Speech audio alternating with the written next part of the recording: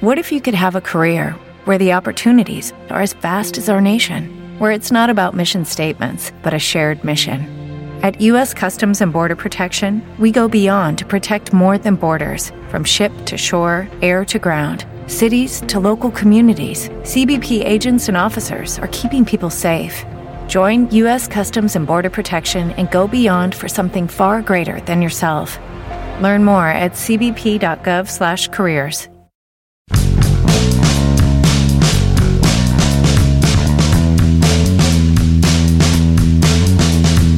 Let's make this much clear. There is no such thing as a showdown in Major League Baseball at the very beginning of May, okay?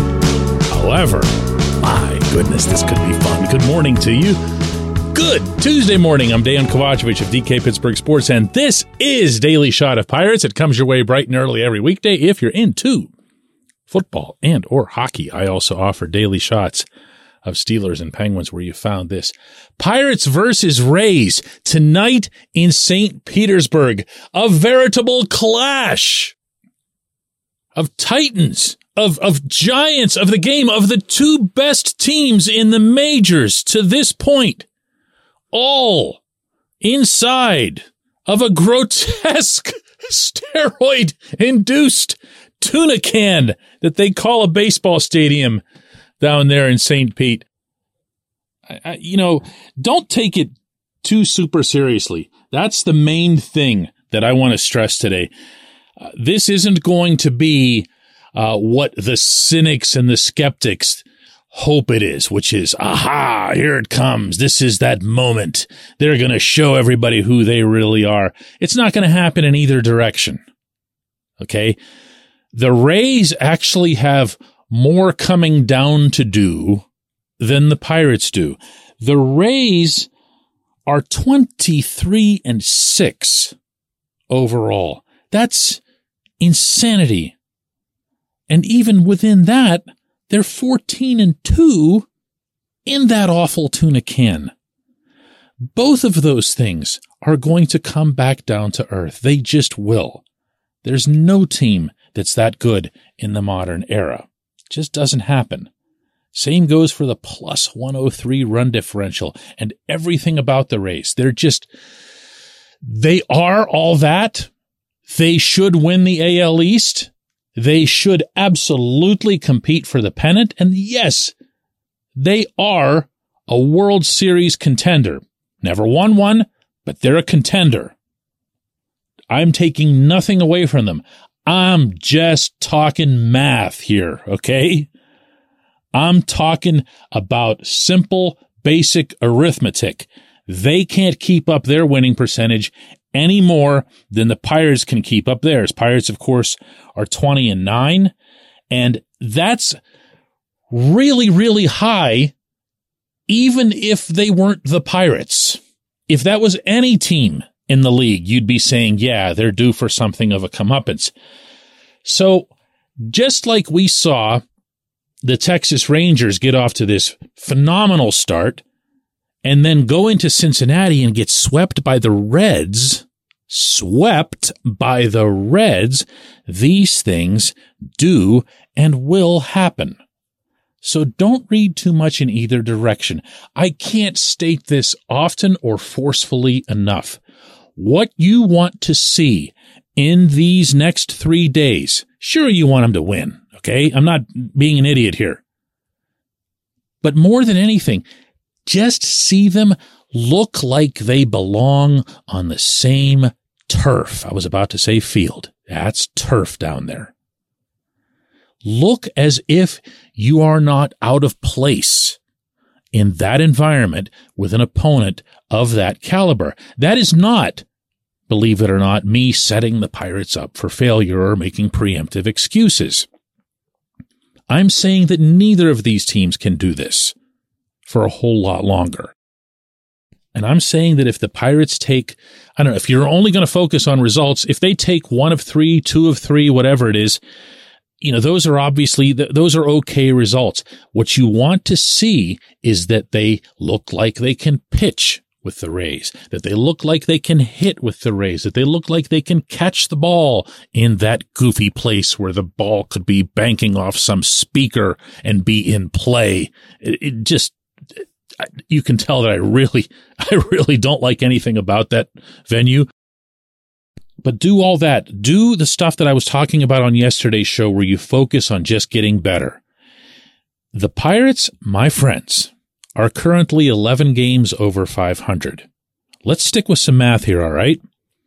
If the Pirates finish the season 11 games over 500, how many wins do they have? All right, well, hang on. You have to make it 12 for it to work. So if the Pirates are 12 games over 500 and all they do is go 500 from now till the finish line, nothing other than being ordinary, for all that time, they'll finish with 87 wins. That keeps you in contention. It's not where you need to be in all likelihood, so you probably got to poke another win or two out of that to get into the 90 range to make sure that you enter as a wild card. That's what's in front of this team, in addition to, 5 full months of baseball in which anything can happen. Guys can get hurt.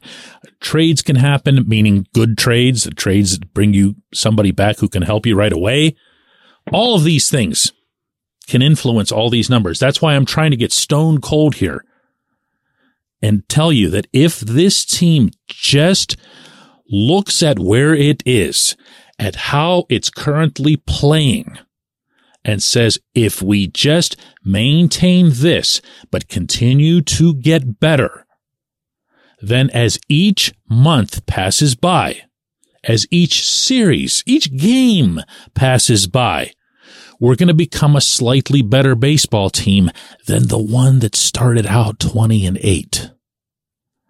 And that is where I believe the focus should be. Now, I have a little something to share with you.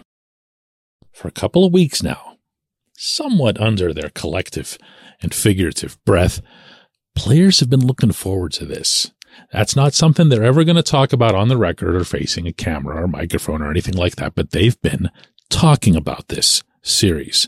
They've been anticipating it.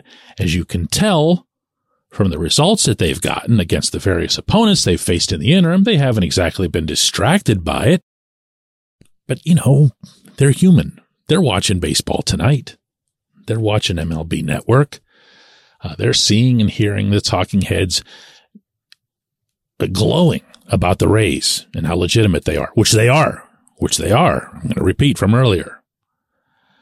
And they're not getting anything other than a look at the cute, cuddly Pirates in this scrappy little role that they're on, which is most of what you're hearing. And they see that the Rays are getting all this love. And the Rays are, to them, they're a very good team, but they're a team that they see in spring training. They're a team that's not going to have some sort of mythical quality to it as they walk into the tuna can. There's nothing intimidating about that place. There's not going to be many fans there. If there are, it's going to be because there's a bunch of former Pittsburghers filling the place up. Not filling it, but, taking up a good portion of the seats that do get bought. So it's not going to be something where they go, let's say, for example, if they were to, Yankee Stadium or whatever. Ooh, for whatever reason, that seems to spook people. That isn't this. They want this. They want this opportunity.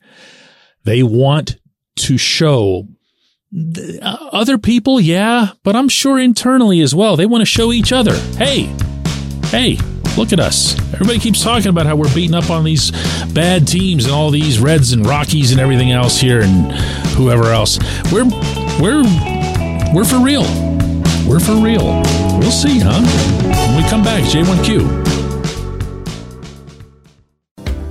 This portion of Daily Shot of Pirates is brought to you by our friends at North Shore Tavern that's directly across Federal Street from PNC Park. It's home of Steak on a Stone, an eating experience, underscoring the word experience. The steak is brought to you partially cooked on an 800-degree stone, and you do the rest.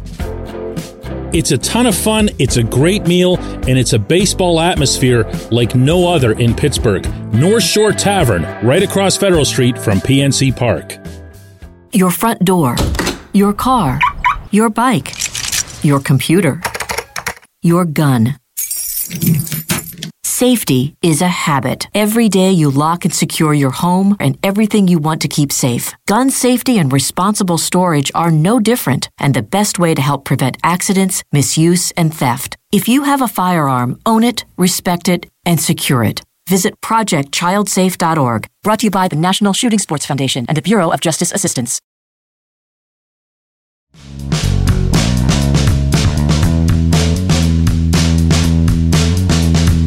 Today's J1Q comes from Bruce, who says, "Hey DK, Baseball America and MLB Pipeline both have Dylan Crews and Paul Skeens, both out of LSU as the number 1 and number 2 respectively. Great possible picks, top 2 picks. Why can't this ever be easy?" Well, Bruce, get ready to start saying the name Skeens a lot, and get ready at the same time to fend off people who will reflexively say, well, no, it's got to be Crews or else the Pirates are taking the cheap route. Skeens has rocketed. Skeens is a teammate of Crews's. He is 6'6". He's a righty. He throws up to 102 miles an hour. And I want you to hear this quote recently from Texas A&M coach Jim Schlossnagle, who said that Skeens ranks right up there with Steven Strasburg and Mark Pryor as the best college pitchers he has seen in his 33 years of coaching. Here's a quote from Schlossnagle. "It's one thing to throw 98 to 100, but this guy is big and tall and loose, and he's got some life to that fastball. He's thrown a couple decent changeups, too. He is a real pitcher. He is pitching in the wrong league, I'll tell you that. He needs to be in the American or National League."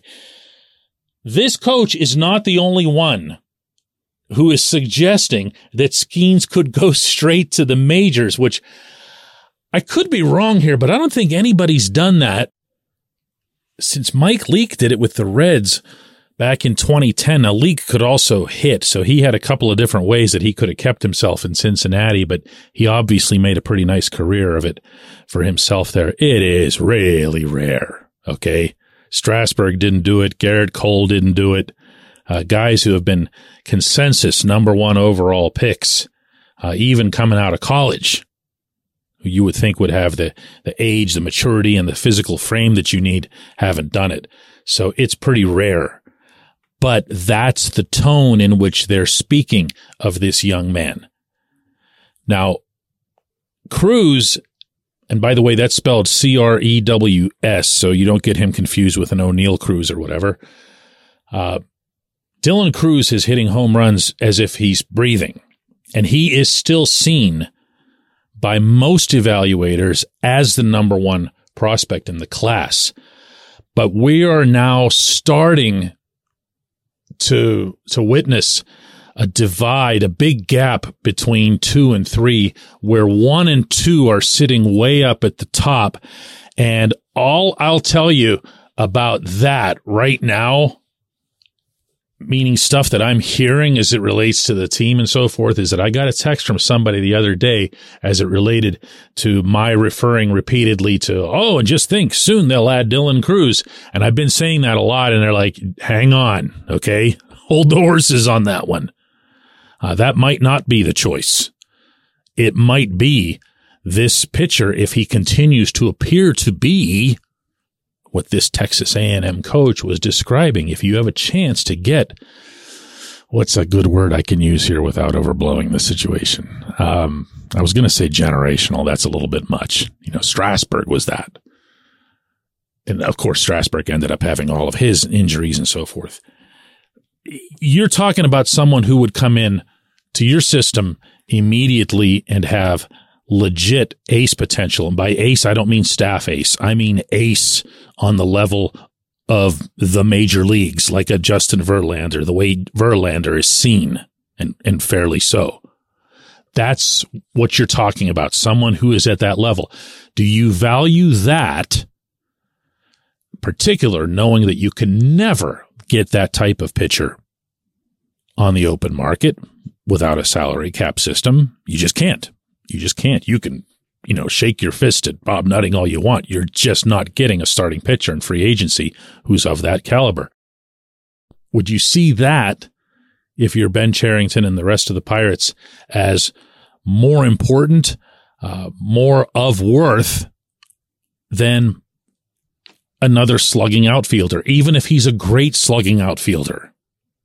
Sure, you can have fantasies about an outfield of Brian Reynolds and Jack Suwinski and Dylan Cruz, and you can also look at the fact that a pitcher is going to come with a greater risk component, just the way Strasburg was, because of, hey, one day he clutches his elbow, he walks off the mound, and there went all that investment. Man, like you said, why can't it be easy, right? I appreciate the question. You can tell this subject is not about to go away this summer. Let's do this again tomorrow, everybody.